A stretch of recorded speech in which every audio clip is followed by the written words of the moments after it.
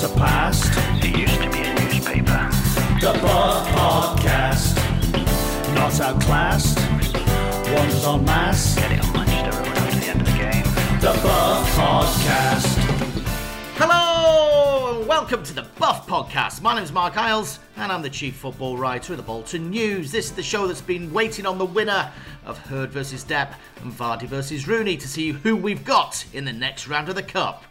Once again this week we'll wade through all the headlines of Bolton Wanderers, the ones what we wrote, I might add, and attempt to put a bit more meat on the bones. And on this week's show, Reebok, Macron, University of Bolton, what name will be above the door in 2023 at Wanderers? Bound to happen. Have Bolton Wanderers scored an own goal with their Oldham Athletic friendly? And as details of the new fan zone emerge, we ask, what about the vegans? But before all that, let's catch up with former Wanderers keeper Jake Turner. Jake, where have you been since Bolton? I have. I've been bloody everywhere. Oh, sorry, I don't know if I say bloody. Of course you can. Of course you can. Of course you can. We're a very liberal podcast. Oh, right. Fair enough. Let's move on then. And a chance to remind you right now that you can subscribe to all our Bolton Wanderers coverage for absolutely nothing. It's a 30-day free trial coming up. We've got loads of new features. One starting on Saturday, an exclusive diary of a Bolton Wanderers fan who for 75 years kept a diary of every match day, every Bolton Wanderers experience he had. So we've broken that into some segments. We're going to run that off as a premium article. It's really, really interesting seeing what life was like on the terraces back in the 20s, would you believe? Loads and loads of interviews, exclusive stories coming up, and of course we're going over to Portugal soon as well, so you'll get some of that. Go to theboltonnews.co.uk/subscribe, and for 30 days you can have it for absolutely nothing. See what all the fuss is about. Okay, enough advertising. It's time to introduce a man who some people say would have beaten the Ukraine at the Eurovision Song Contest. It's Henry Hewitt. Henry, how are you doing? I'm good, thank you. Yes, I possibly would have done, because I think with the judges, with the listener vote, I got 440 instead of 439 of Ukraine. But I like I'm looking forward to reading the guy's diary, who wrote about every match day. I'm thinking of doing one myself. Dear diary, how dare they do the thunderclap? It's embarrassing, and the drum. Don't get me started on the drum. I'm only joking, of course. I like him. The drum. Oh my word, the drum. It really has split. I mean, I wouldn't say it's split people. It's just very clearly defined them between age. I think the people, my age, and I'm 43. I'll reveal that exclusively. I reckon anybody above me hate the drum. Anybody below me don't mind the drum. It's mad. Yeah. As someone who's and I'll reveal my age is 12 years your junior. Yeah, I think I've got that right. I like it. I've got to say, though, I can understand why people don't like it, but let's put things into perspective. For anyone who went to the Portsmouth game at home, it could be worse. We could have a bell. You could be sat next to the guy with a bell, yeah. Yeah, so I'd rather have a drum than a bell. I'd rather have a drum with a bell. That might well be the title of the podcast this week. Good stuff. I like it when we get that out of the way nice and early, Henry, I have to say. Yeah, tick right off. Yeah, 39 days to go until the opening friendly against Longridge Town. Are you having withdrawal symptoms yet? Yeah, a bit. Yeah, it's funny that what us football fans enjoy, watching and liking, and like I was there the other day. The club put out basically the best videos when they film the crowd, the fan cam. So I'm watching it, and I think I watched it twice, and my wife's sat next to me going, "Why are you watching this? It's just pictures of a video of a crowd cheering." I'm like, "Yeah, but you see the limbs," and so the limbs. I'm watching old videos of limbs and refreshing your Twitter account to try and get transfer updates, I've got to say. Well, I've been waiting a long time. I don't know anything, Henry. Do you know what? It's weird, actually, because it seems to be quite a modern phenomenon that it's fans watching fans. It's like Gogglebox. So you are watching yourselves watching the football and looking for the reactions. And it's a weird process for me I have to say, I once set up a camera, and it's probably out on the YouTube still, actually. Set up a camera on me when Bolton played Peterborough on the last day of the season, and when they had a camera on me in the press box through the whole game, and I was so aware of it the entire time. It's like it was horrible. It was one of the cringiest things I've ever seen in my entire life. It's a bit like when they announce the attendances and people clap themselves for turning up. Yeah. It is. I've discussed this before, and it's something me and my dad talk about. We say, how many do you reckon will be here today, and what is the attendance? It is weird because, I guess if the crowd's really low, then I get that people will talk about it. And if it's really high, I think they'll talk about it. But when it's in the middle, with our usual about 14,000, it doesn't actually matter. And then it's funny what we cling on to and what's important to us. I really miss that noise when, whether it be Colin McGreevy or whether it's Phil, or they'd announce the attendance halfway through the second half. And then you'd get this incredulous groan of like, really? What? There's never 13,000 in here. and you could just hear it echoing right round the whole stadium. It was brilliant. I missed that. But, right, okay. This is a football podcast. It's not just Bolton Wanderers. I wanted to set a challenge because this weekend it's the League One playoff final between Sunderland and Wycombe. We're going to get rid of one of them, and I think we decided last week that Wycombe was better. Or did we say Sunderland? I can't remember. We can't remember. Both have the merits, and I don't really want to go back to Wycombe, but Sunderland are obviously going to be a big club, so it's swings and roundabouts. But anyway, right. So basically, here's the challenge. You need to predict the score, but not just the score. We need to add up the number of minutes that the goals are scored in. So if, let's say, you say it's 1-0 and they score in the 7th minute, so that's 7 minutes. Okay. The nearest person to the actual number wins, and the loser has to do a forfeit. Right. For next week's, and I would like listeners of the Buff to send in their suggestions for a forfeit, and I might just pick out the best one to do live next week. So, Henry, you tell me what your score was going to be and what the minutes might add up to. I think it'll be a close game. I think it'll be 1-0, probably to Sunderland, and it'll be quite a late goal. So I'm going to go 72. 72. Okay, I think it's going to be a close game. I'm going to go for 1-1 and it to go to penalties. And both the goals will come in the second half. So that's going to have to be 90. I'm going to have to go for 130. 130 minutes. So that gives us a little bit of scope there. I've not just gone one more than you. I've not just tried to make it really boring. Yeah. So right, that's there now forever. Those predictions. So send us in. You know the email address by now. Send us in your forfeit ideas. I have got a couple up my sleeve, including a Wigan Athletic DVD that I bought for a forfeit that we never did last year. But no. We may well have to resurrect that because it's still sat in a cupboard somewhere.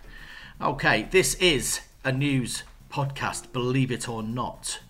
So let's have some headlines.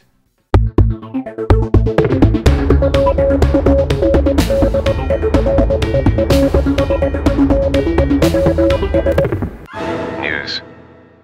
Well, there's only one place to start, really, and that's I think this is still trending on the Bolton News website, and you hinted at it before. It's that we're going to be having a new stadium sponsor next season, not this coming season, the next one. But this coming season, we will also have a new kit sponsor. Yes. I know with the kits, you're not really bothered about what Bolton play in as long as it's white. But do you have an opinion on the sponsor? Have you heard any hints at what it might be? Do you think it'd be another local company like Home Bargains? Or will we go like global? What do you reckon?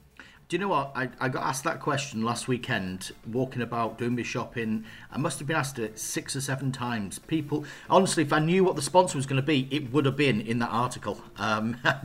All I knew is there was going to be a new sponsor.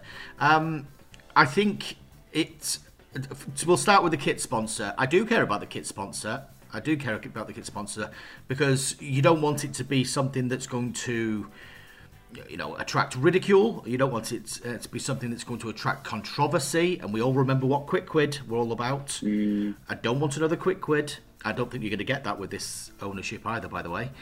No. I think it might be something, and this is a stab in the dark, educated guess, something quite ethical. I think we might be looking at something along the lines of, a trust or a hospice or that kind of thing, maybe. I think it would be quite nice to have something like that, an ethical type of sponsor, rather than something like, I'm trying to think, because they're trying to fade out, obviously, alcohol sponsors and cigarette sponsors and gambling sponsors are all being pushed out now. So you're kind of thinking, well, who else has got money? There's not a massive number of businesses that have actually got money to knock about anymore, really, in this day and age, Henry. There's not, no, but personally, I like it when it's a local company, and I know with Home Bargains, I know there was that ridicule there, but my argument with that is that we've all been in Home Bargains. I shop in Home Bargains. It's a great shop, and also it is a local company, and it's not a betting site that no one's heard of. Speaking of which, remember when we had 188bet.com? Even better than that, remember Rock Mobile? Oh, yes. I still don't know what they did. I don't. Not a clue. I've never heard anyone sign up to Rock Mobile. We've had some. Having years of Reebok, we have had some poor ones, haven't we? But I think it'd be interesting to see which route they go down. Obviously, the club needs to make money, and like you said, it's now taking out gambling sponsors. You do wonder what sort of company does have money. So it'd be interesting to see. I'm sure we'll find out very soon. The stadium is a bigger one for me, I must admit, because I just about got my head around it being the Unibowl, even though it does feel still a bit icky. University of Bolton Stadium, lovely. If that had been University of Bolton Stadium from the start, no problem. Every single stadium that changes its name has problems. Obviously, people still call it the Reebok. I think Macron just about got away with it. But the University of Bolton Stadium has been a hard one to get head round.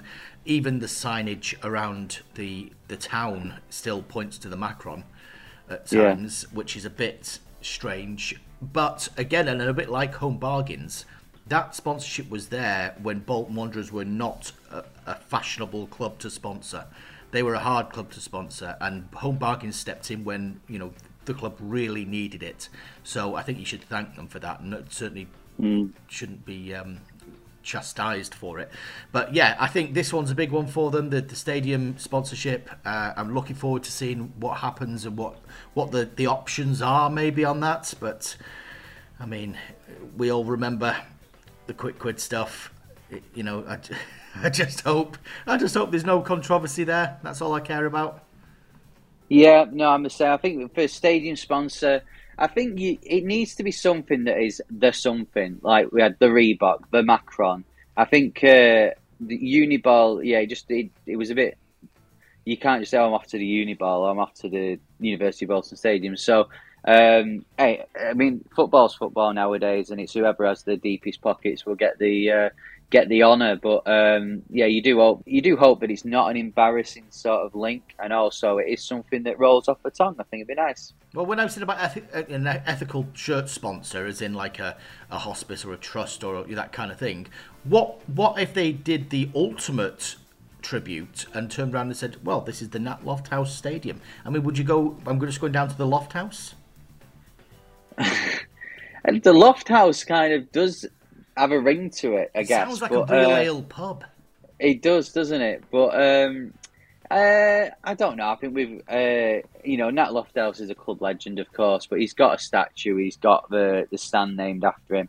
You can only do so much. But it's I don't know. We'll have to wait and see. This is going to be on our. Everyone's going to have something to say about it over the course of the next 12 months. Because we probably won't find out for another 12 months actually. Okie dokie, let's move on. What's another headline? Well, the next one is an intriguing one, really, and it's the 8 p.m. kickoffs. Of course, there's us, Reading. I think Stoke might be another one who have bound to having these 8 p.m. kickoffs based on we're around retail parks and stuff.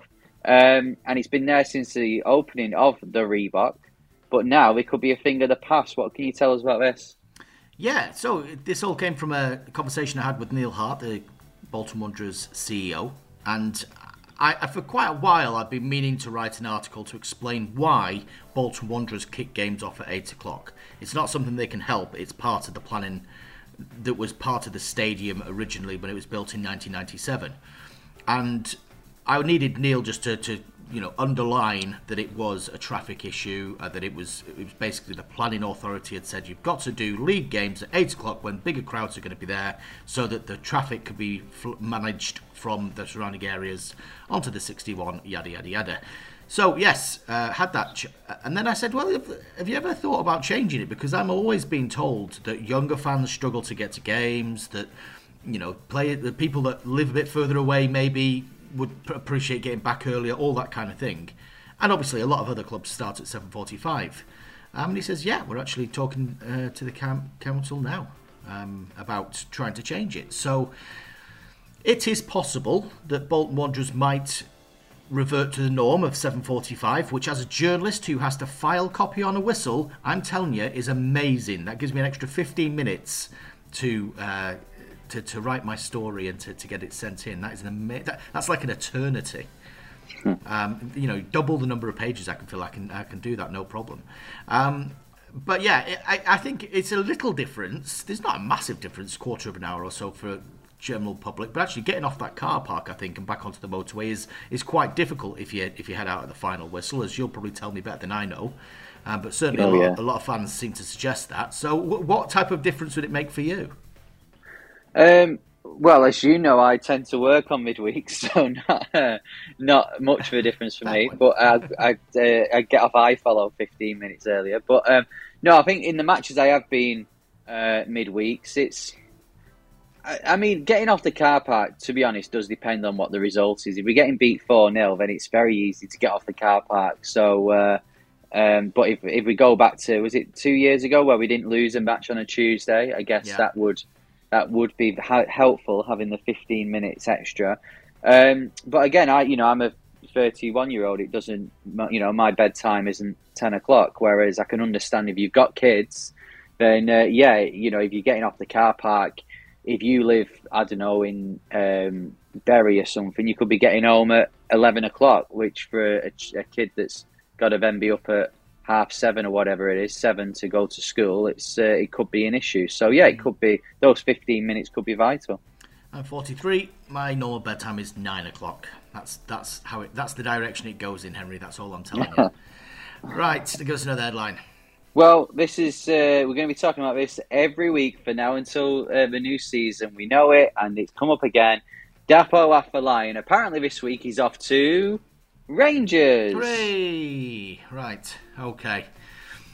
Well, let's be honest. Rangers, as we talk, lost in the UEFA Cup final, the Europa League final, last night. That's probably a good thing. I mean, they're not necessarily going to be a wash with money next season.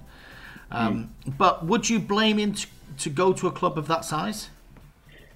I wouldn't, to be honest. And actually, when I thought about it, and when Rangers got brought up, I actually thought, I think he'd suit the Scottish League, because with respect to the Scottish League, it's the clubs nearer the bottom. It is more like League One in some of the grounds, and there's going to be kicks everywhere, week. So he's used to it. So I thought, well, that is a good opportunity for him to go and play for a very big club. They play Celtic 4 times a year, which is like, a massive game. They'll be playing in Europe. So I wouldn't, if he left for Rangers, I wouldn't blame him one bit.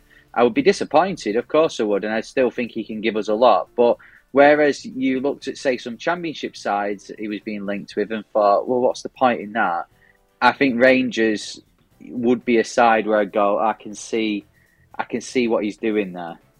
Well, that's it. I mean, you're going to get European football almost as a given every season. You're not, I mean, like you say, when we're talking about Cardiff City was one of the ones that were watching them, and any of those kind of mid-level Championship teams, you kind of think that Bolton in the next few years will be on par, if not surpassing them. So I think with Rangers, I could accept it. I could understand it. However, I did say this was going to be one of those summers for Bolton Wanderers, and that he is the man on the edge, on everybody's lips, if you will. So I think he's being thrown around a little bit as a way of getting headlines in some respects, or a way of getting clicks, or whatever else we trade in nowadays. So I think it's been an easy one. Whether or not his representatives are looking about and seeing if there's any offers out there, maybe. I'd be surprised if they wasn't, because obviously his stock is very, very high at the moment. So I think it's going to be interesting. Yeah, and of course the 1.5 million is. This is the thing, isn't it? There's so many people have so many opinions on what his price tag actually is. 1.5 million, I don't know. I think that's a bit cheap for Dapo. I think we should be looking at least 2.5, maybe 3. But then again, how many League One players have done that? And you look at the bigger picture, as we said before. If he goes for 1.5 or 2 million, I'm guessing that with a future sell-on clause, will be quite big. He's only had 1.5 really full seasons in the Football League. So it's to get him for nothing and sell him 12 months later for that is probably a really good deal. But I'd like to think the club have said we don't need to sell. So I'd like to think that they will dig the heels in a bit and try and get as much for him as they can, if that is the route they're going down, or they'll just say, no, you're not going. Yeah, I think when you look at other players that have signed elsewhere from League One level, you are not getting many above 1.5 million for Dapo's age.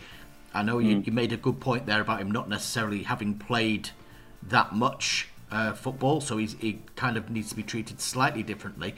I mean, you look at Scott Twine, for example, who's at MK Dons, similar sort of player. He's 22. Now, if he were to go for 3+ million, it wouldn't really surprise me. I think there's a slight ceiling there on Dapo at the moment, but that wouldn't exist if Bolton got into the Championship, because he could all add that extra bit to his CV. He's definitely capable of playing at higher level. There's no question about that, and I think he needs to do that. My heart is telling me that there may be something.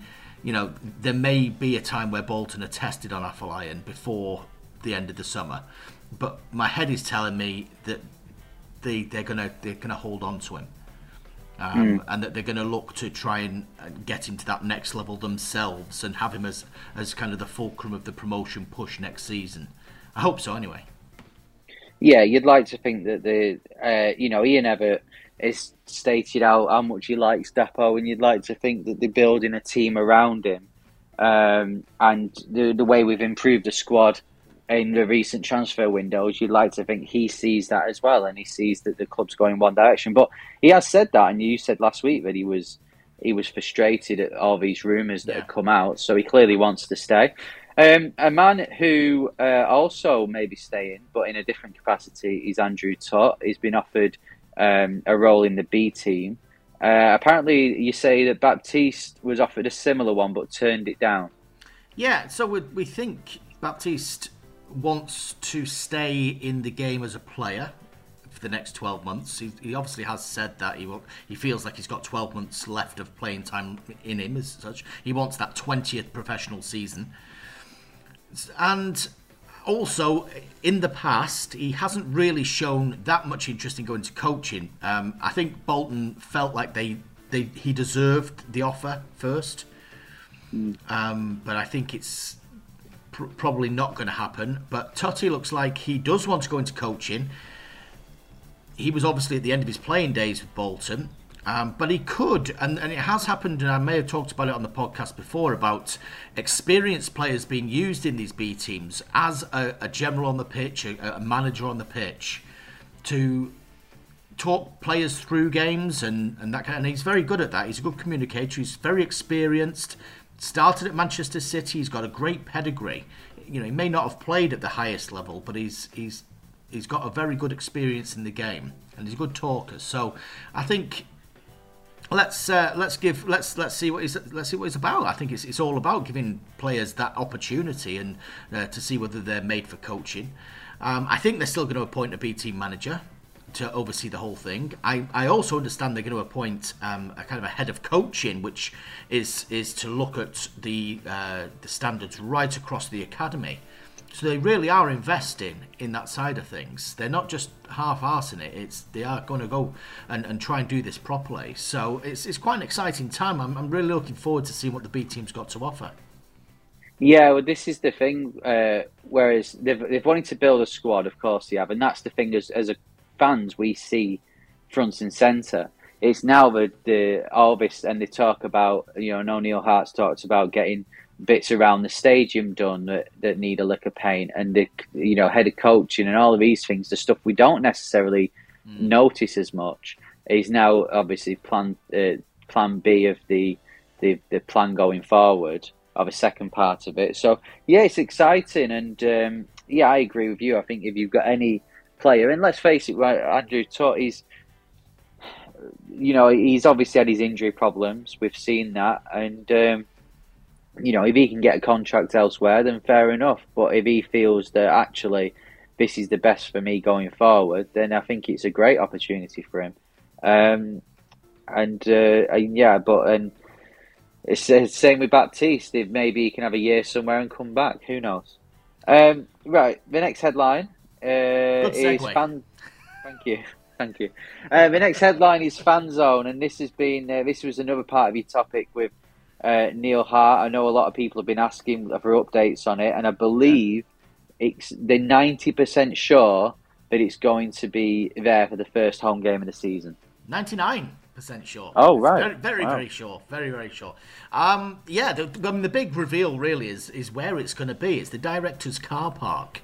So whereas I was initially thinking it was going to be round the back near Bolton Central, in that kind of corridor between the club shop and the Premier Suite, and going out towards the steps and such like, it's going to be further round. So it's on the side of where the solicitors is, near the bridge, on that kind of smallish car park there, where there's quite a bit of grassland as well. So it's going to be a fairly big operation, 1,000 capacity. So, and it's going to open 3 hours before a Saturday game. So there's going to be plenty of time to go in there and have a couple of beers and such like. There's going to be a big screen up there. You've got bars. You've got places you can go and have something to eat. There's going to be covered areas so that if it does rain, it's not going to be a massive problem. I do worry personally that on that stretch of land, I've often referred to it as the windiest place in Britain. And I do hope that it's tied down well. Whatever they do, I hope it's like set in concrete so that it doesn't blow away. Because the last thing we need is 1,000 fans being blown away in the Wigan direction. It'd be ridiculous doubling their crowd. Just a quick pot shot there, just to get that over with. I think it's going to be quite an exciting thing. I think when I spoke to Neil, he said everybody's got their ideas as to what they want there, and how, everyone this food and this beer and that beer. It will grow, it will develop, and I think they're going to try and get in as many options as they can do at first, and then see how things go, and then develop it from there. It's going to become something better further down the line once they've established exactly how many fans are using it, what they're using it for, when they're turning up. So I just think it would be nice to have that facility there. How about you? Oh, I agree. I think it's when we played Accrington away in December, I was in the one they have, and I know it's on a smaller scale, but it was great. It was brilliant. They had a band on. There was a lot of Bolton fans in it. Obviously, this will be different. It will be just home fans rather than allowing away fans to go in. Well, I presume so anyway.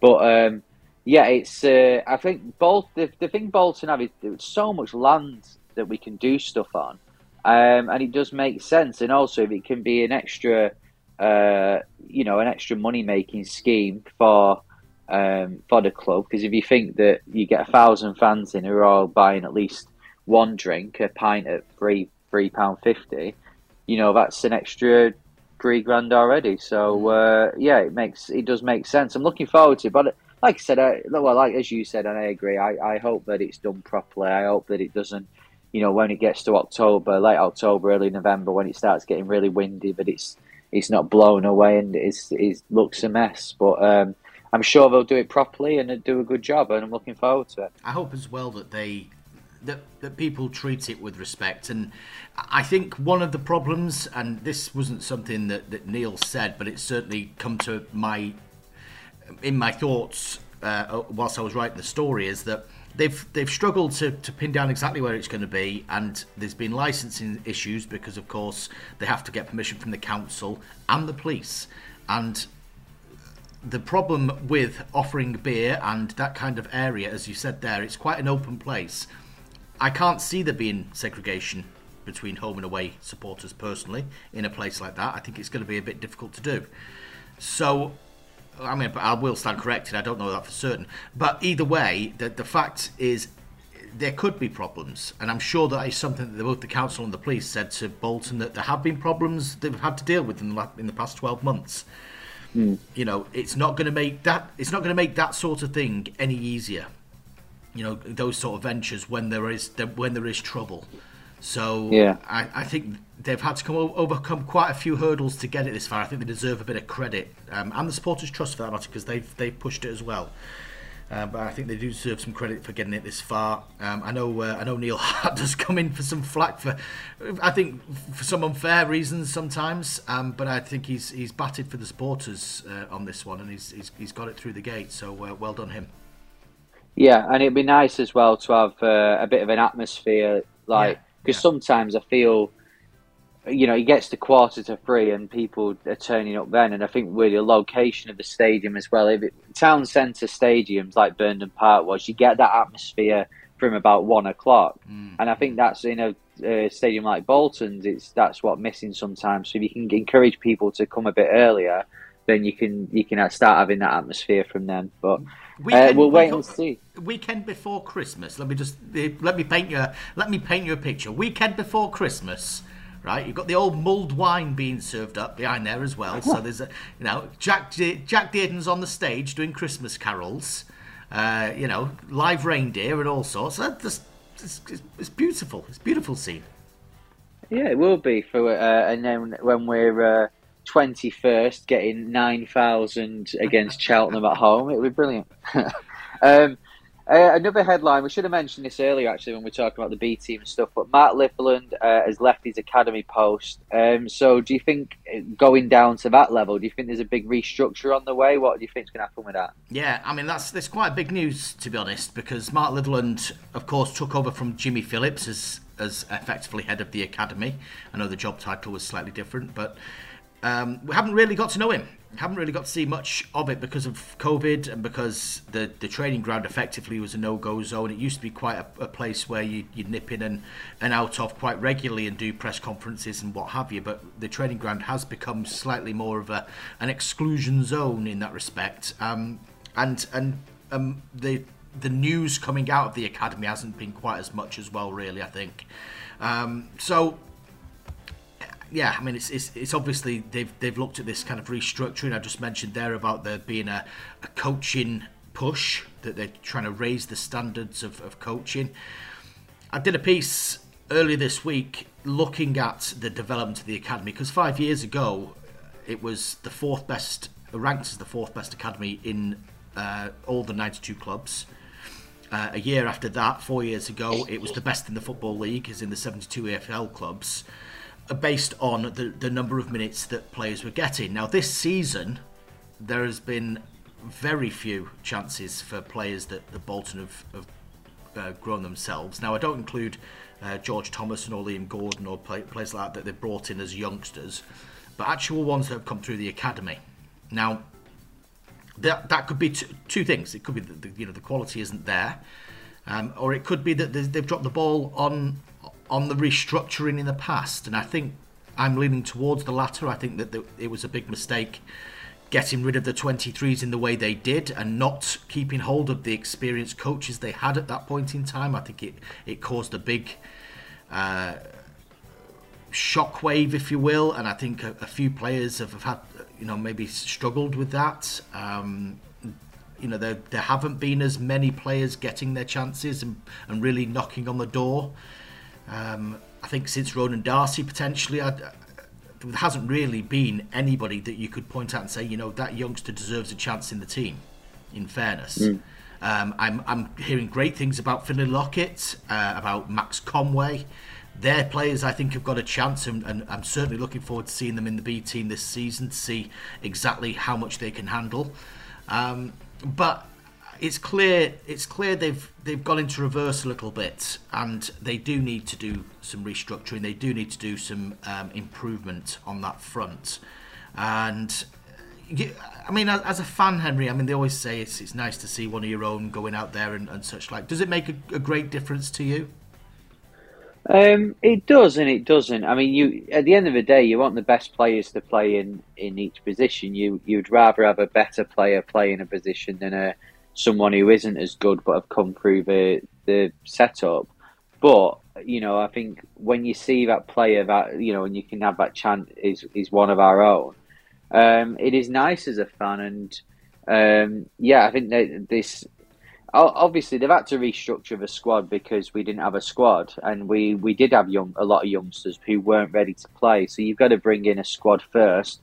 But now it's like we said before, with all these other stuff that's going on, the youth setup is part of that. And I'm sure they'll look now and go, well, we've got a decent squad for League One. Let's see if we can build. So in a few years when we're back in the Championship, we've got players coming through and you can make money that way, because that's the thing we've discussed as well, is that it's a modern football. A club of Bolton, size and stature is a big club, but also you're there to try and make money, and the easiest way to do that is to bring players through and sell them on to Premier League clubs. Right, let's have a final headline, Henry. Yeah, well, the final one is an interesting one as well. So the club this week announced its first set of friendly matches, and amongst that is Oldham Athletic away. Now, a lot of Oldham fans initially said to their own club that they weren't interested in coming to the match because they don't want to give money to their owner, and a few Bolton fans joined that as well. And now there seems to be a bit of a campaign for no one to be there and no one to give money to Oldham Athletic. Obviously, we've had our own problems with ownership groups. Do you think this is a bit of an own goal for the club, or do you think it doesn't actually matter? It's just a friendly. Yeah, I think I would have expected them to dodge this one, if I'm being honest. I think it's a misstep more than a mistake. I think it shouldn't really matter. It should be just about football, really. And I dare say that when they were organising it, they were looking entirely about just making sure there was an opponent of a certain standard for Ian Everett's team to prepare for League One. It doesn't really matter too much who it was. But I think given everything that's happened very recently at Bolton Wanderers, people are very sensitive to it. And, I've got a tremendous amount of sympathy for the folk down at Oldham, and Suzanne, who covers them on our desk, has her hands full, to say the least. And it really does remind me of some of the stuff that I went through as a reporter at Bolton a few years ago. It's very, very difficult when there is such a huge sway of opinion against an owner. It really does feel like you're going into war every day. So she's fighting a good fight there, and the fans are obviously very much against the owner. Whether Bolton should be dragged into it is a debatable one, but I can understand for a friendly that they can take a moral view. If it was a league game, for example, I don't think I would be as worried about it, but I think for a friendly where ultimately doesn't matter, does it? It's not exactly a ground that we haven't been to loads of times and such like. I can see quite a few people boycotting it on moral grounds. I can see lots of people not turning up just because it's a friendly, but on moral grounds I can understand it. Obviously I'll be there reporting, but I think I do appreciate the battle that they're going through, and push the boundary, and fans groups over there at Oldham. I wish them the best, really, and they're looking to buy their own stake in the football club as well, which is quite unusual. So I do genuinely hope that if Bolton fans are not going to the game, then feel free to chuck a £5 or so their way and make sure they get a chance to do what they want to do. Yeah, that's a good point. I think it's hardly a glamour fixture, is it? No. So it's I won't be going, and that's not necessarily a personal stance. It's possibly just because it is a friendly, and I've been to Boundary Park before. I think if I was doing nothing on the day, I might consider it, but. I think if you were planning on going and want to take this stance, then I agree with you. I think it's probably better to just donate a bit of money to them.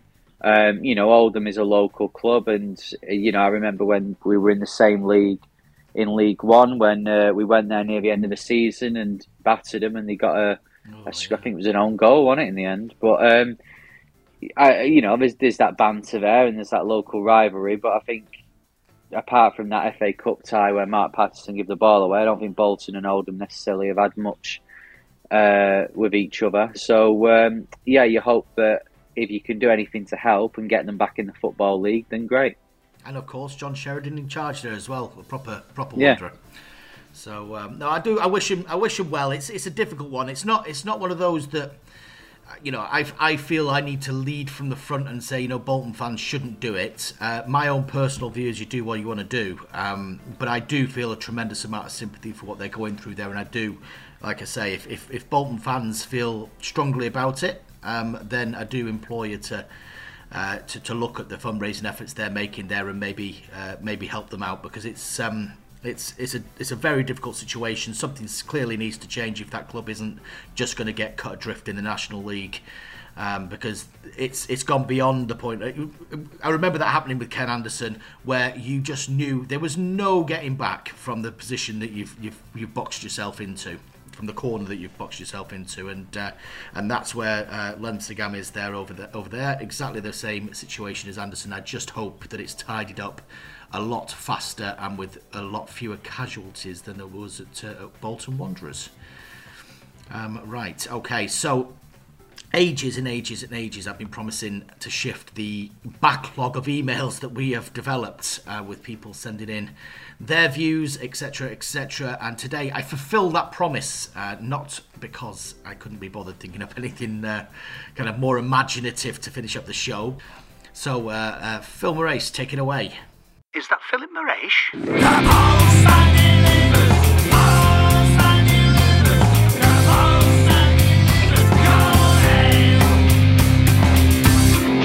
Emails, actually.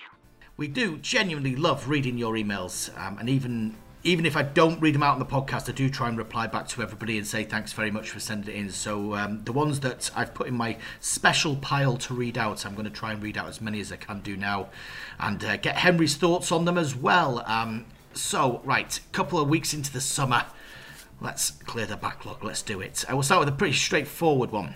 This one's from James in Salford. Mark and Henry, why are other clubs so fixated with what Bolton Wanderers do? We've had it all season with Wigan, and then we see Stockport fans singing about us when they've just got promotion from the conference. Is this a line of duty? Because I don't know what to think, says James. Henry, why are other clubs so fixated on Bolton? Because, Mark, Bolton are massive everywhere we go. I don't know, really. Let's face it, like Wigan, I understand. Stockport, it's to do with Sarcevic, innit? And traditionally Stockport are as big as like Oldham and that sort of group. Sort of, you've got your United City in Greater Manchester, then you've got your Boltons, Wigans, and the Lancashire clubs like Blackburn and stuff, and then you've got the likes of Bury, Rochdale, Stockport, Oldham. So. You always look up, you don't look down, do you? So I'd just say, hey, it's what it is. We don't have to play Stockport next year. They might come up because they're spending a bit of money, but then hopefully we'll go up as well, so we'll always have that league gap on them. I don't begrudge them. It was interesting. So it has been interesting to see the way that Sarcevic has dealt with his post-Bolton career. I would like to have seen him have a bit more class than he's shown, but hey, what can you do? It's only banter. Indeed, Henry. Indeed. That said more than any other word on the podcast. Right, the next one is slightly more left field, quite literally. Mark and Henry. I was listening to you discuss the most underrated players recently and reckon you missed out on one, the third highest Premier League goal scorer, I assume he means for Bolton, and someone who never got anywhere near enough credit when he signed for Bolton. I'm talking about a certain Matty Taylor. A left foot like a traction engine and a knack of being in the right place at the right time, but yet for some reason he never got billed as one of Bolton's best. Why is that? Keep up the good work. Bring back Danny Shittu. It's Ash from Little Hulton. So, Matty Taylor, did he ever get the praise he deserved? I think Ash has got a very good point there. I don't think he did. I think Matty Taylor played in that. He was in the team after the Big Sam team with Okocha and Campo and stuff. So whatever that team did, they were always going to be compared or kind of be the the cast off of that team. So I don't think many of them got enough credit. I would definitely. I thought he was a very good player. I think sometimes maybe got a little bit of stick from the fans, but not too much.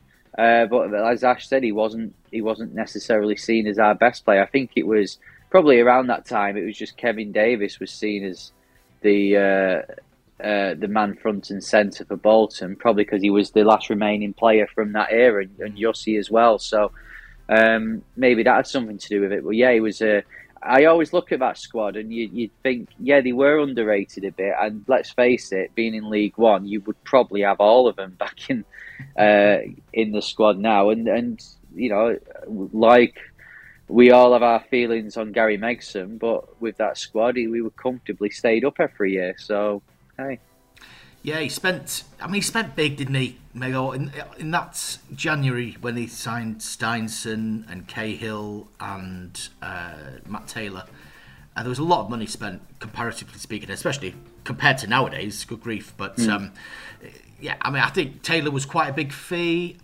I felt he'd lost a lot of his pace by the time he turned up a ball. He wasn't quite the same player as he had been at Portsmouth and scoring all those spectacular goals. But he was a good professional, and he did.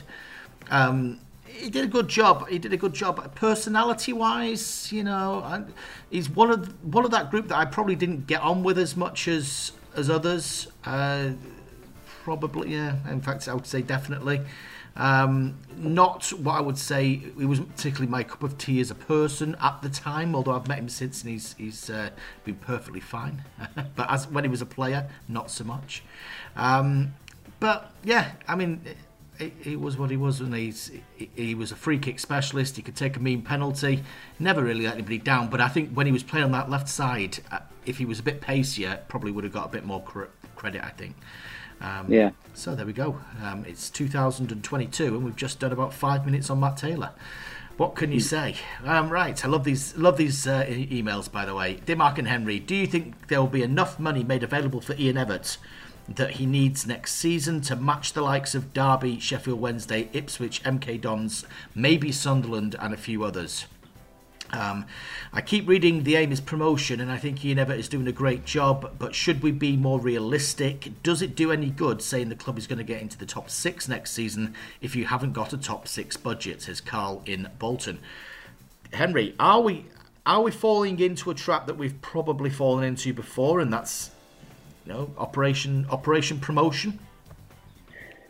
Yeah, I think Bolton's squad, or Bolton's first 11, is as good as any in the top 6, in my personal opinion. I think it's shown that the last few months. Whether the squad is or not is another thing. I think, yeah, we all want to get promoted because we all feel that our rightful place is in the top 2 divisions, which traditionally it is. But the problem now is that when we were in League One under Phil Parkinson, it was ourselves and Sheffield United, possibly Bradford, who felt that. Now you've got about 7 or 8 teams that feel that. So, I mean, you'll know more than me. I don't see us making big signings for money. Although you could argue that with there's a lot less that needs doing to the squad this time, so maybe they can afford to throw a bit of money at a player. and bring in only a few rather than thinking, well, this money's going to have to stretch to 12 or 13 players. It might be, well, this money's got to stretch to 5 or 6. So, yeah, it could be, I guess. I think you're right. I think you're right as far as targeting the small number of signings, the quality over quantity. I think they will put money into the right signing.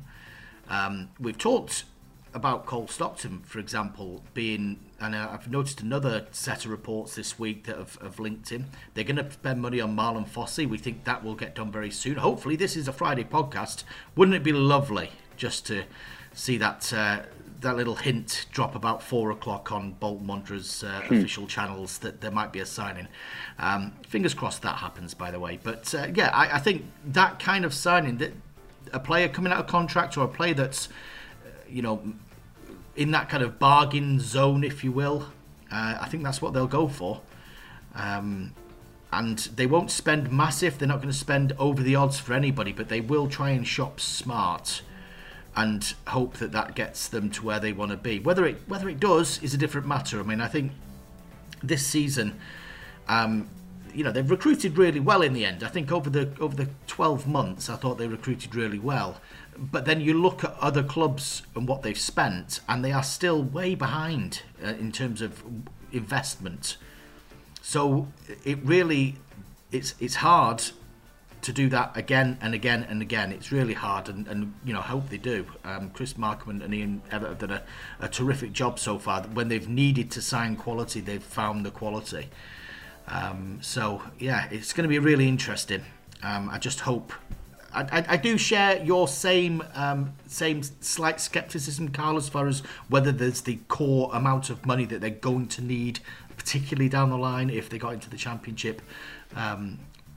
But at the moment, you just have to trust in Ian Evatt and Chris Markham and the quality they brought in, I suppose. Yeah, and you've got to say about Derby as well. Just a quick one. I know Wigan did it last year, but Derby they've got to get this. I know the takeover is about to happen, but they've got to get it over the line, and then they've got to bring in pretty much a whole new squad, because I know a few of them are out of contract. So it might not be as easy for Derby as coming down and coming straight back up, because they've not played at this level for a long time. So they might struggle. Who knows? Who knows? I don't think they will. But anyway, who knows? But they won't. Right, next one from Stephen. Good morning, Mark and Henry. This actually was this morning, would you believe? Hope this email finds you well. Love the show and listen to it every Friday morning in the gym. I was wondering if you had any information on the upcoming B team for next season. Covered a bit of that before. And with regard to what days the matches will be played on, where they will be played, and if spectators will be allowed to watch. I spent quite a few Saturday mornings down at Lostock last season watching the development squad.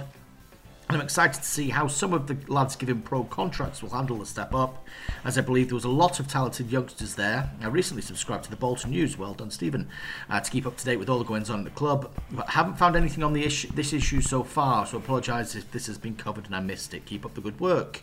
So, on terms of the days, I think they're going to be operating similar to the reserve team this season, so I think it's going to be midweek.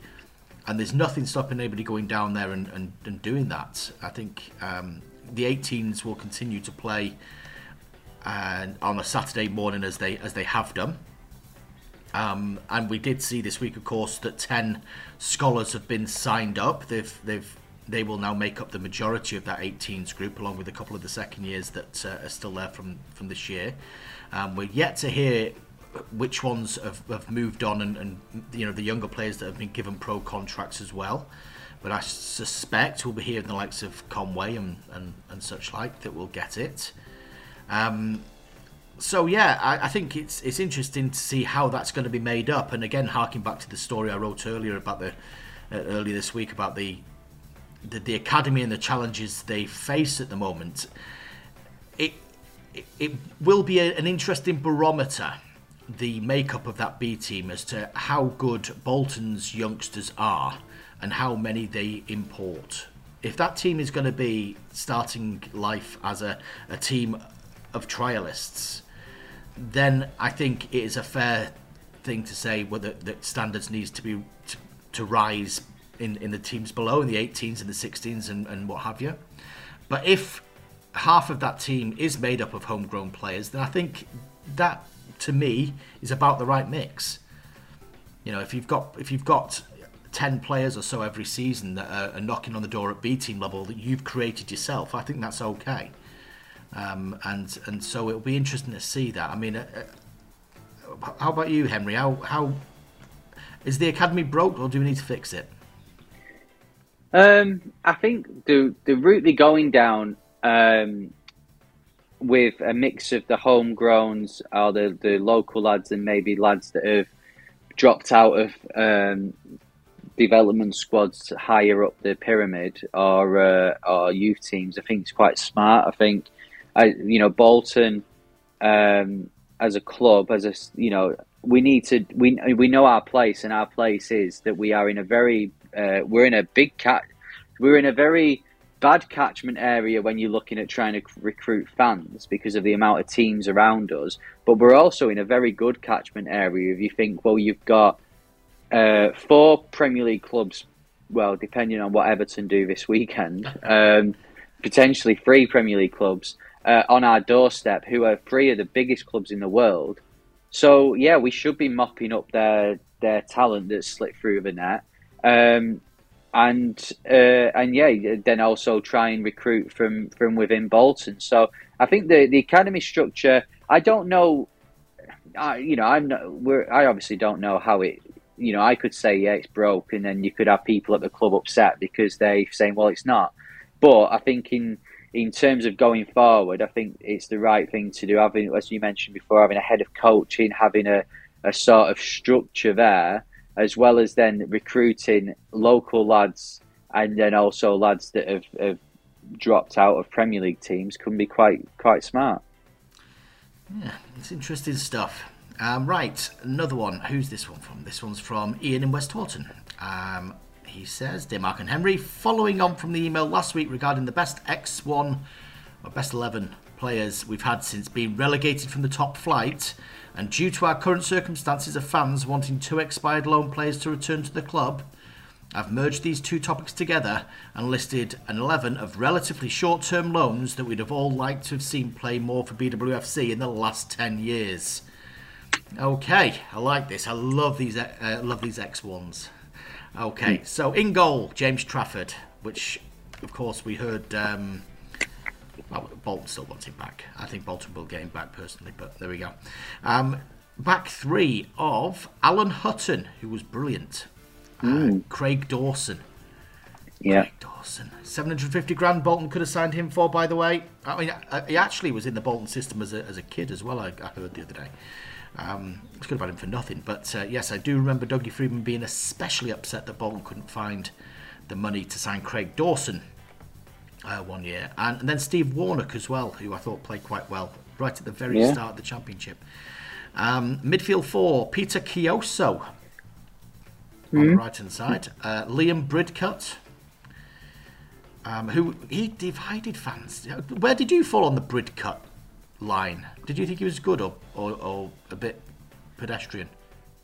I quite liked him, actually, I've got to say. I think Bridcut was a bit like Pratley, where I could understand where people thought that they didn't do much, but I actually quite liked him and I thought he contributed. So Bridcut played in an awful side, so give him some credit. That was the worst Bolton team for a long time. Barry Bannon, God blimey, Barry Bannon. Barry Bannon, I don't think he was particularly rated, even by Neil Lennon when he signed. I don't think they really got him at all, and although obviously he's gone on to have a fantastic career with Wednesday. Anthony Robinson on the left hand side, he's playing Thibaut Verlinden as a number 10. That's a bit an interesting choice. And up front, Adam Armstrong and Lukas Jutkovic. That's a good front too. Yeah, Jutkovic was the first person I thought of, actually. And he's gone on and had a decent career at Birmingham, hasn't he? So that was a shame that we couldn't turn out. Adam Armstrong, I don't think did much. He did score a few goals, I guess, but not played on the wing, though. Yeah, I think his career at Blackburn maybe sort of changed people's opinions on what he did for us. I weren't too bothered that he left us, to be honest, at the time. But he's definitely had a great career since. Going back to Jutkiewicz, I remember the last time, actually it wasn't the last time, it was the time before that, they were in Sweden and Bolton were on the verge of signing Jutkiewicz. And Dougie Freedman came up to the press box in this Swedish ground somewhere, I can't remember where it was now, and he sat down and he was actually talking to Jutkiewicz about coming down and coming over to Sweden. He was due to link up with them. He was so giddy. He was like, yes, this is going to be we're going to be building around this guy. This is going to be the player that's going to, give us that extra edge that we didn't have last season. It was a really buoyant place, and they went, and I seem to remember there was some sort of like Olympic Games thing going on. They had like all the swim races and all that, and I was thinking, God, this is going to be a great season because the lads are bang up for this.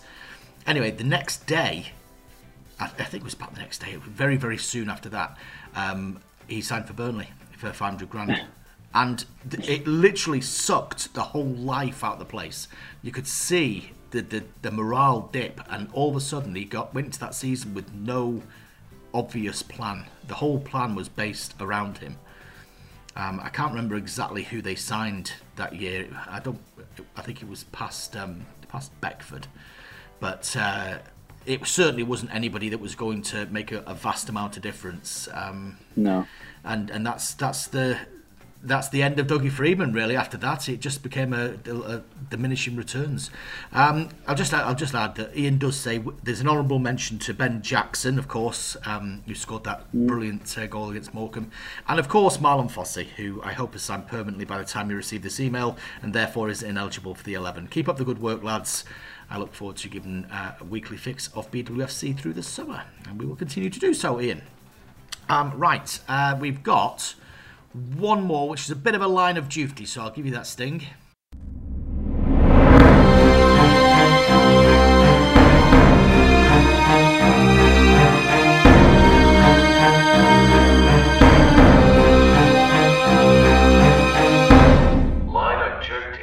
We've not had a line of duty for ages, so if anybody out there can help Ian, it's another Ian, it's a different Ian. I haven't included his second name though, so it's just Ian. Dear Mark and Henry, I've been saving this one for one of the quieter off-season periods when hopefully Line of Duty re-emerges. As a child, I have a vague recollection. I went to a home game with my dad, and he'd taken a much more budget look-alike Lofty the Lion outfit with him, and managed to get on the pitch for the half-time walk-around with the real Lofty. So a fake Lofty walked around the half-time with the real Lofty. Can you help me find out whether this actually happened, or was I just a bored 8-year-old? Or was it just a bored 8-year-old's imagination? It would have been somewhere between 94 and 97 at Burndon when I had a season ticket with my dad and stood with the other kids at the metal fence on the Manchester Road stand. Keep up the good work on the buff. So, if you remember a fake Lofty doing a lap of the pitch with the real Lofty, get in touch, and here's how to do it. So you want to bring something up on the buff? Email Mark and Henry on thebuffmail@gmail.com. That's THEBUFFMAIL, all one word, at gmail.com. And sorry to the mail escort who probably getting some unsolicited Bolton Wanderers correspondence from the people who spell that incorrectly. Yes, well, don't say we don't get to the subjects that really matter here on the buff. You don't remember that, do you, Henry? No, to be honest, I was a bit too young. My first full season was the last one at Burnden Park, and all I remember with Lofty is that he got pelted with pies against Wolves, and then would throw sweets into the crowd the game before Christmas. Obviously, times have changed. I don't suppose he'd do that now, but health and safety nightmare. It is. Yeah, you don't want to be hit with a snack-sized Mars bar, do you? Oh, I wouldn't mind. Where was it?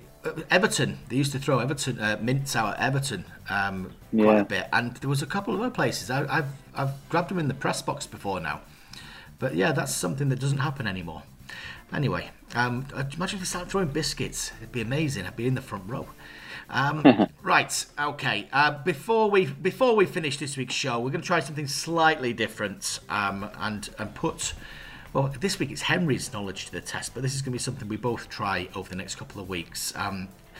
It's Wanderers Mastermind.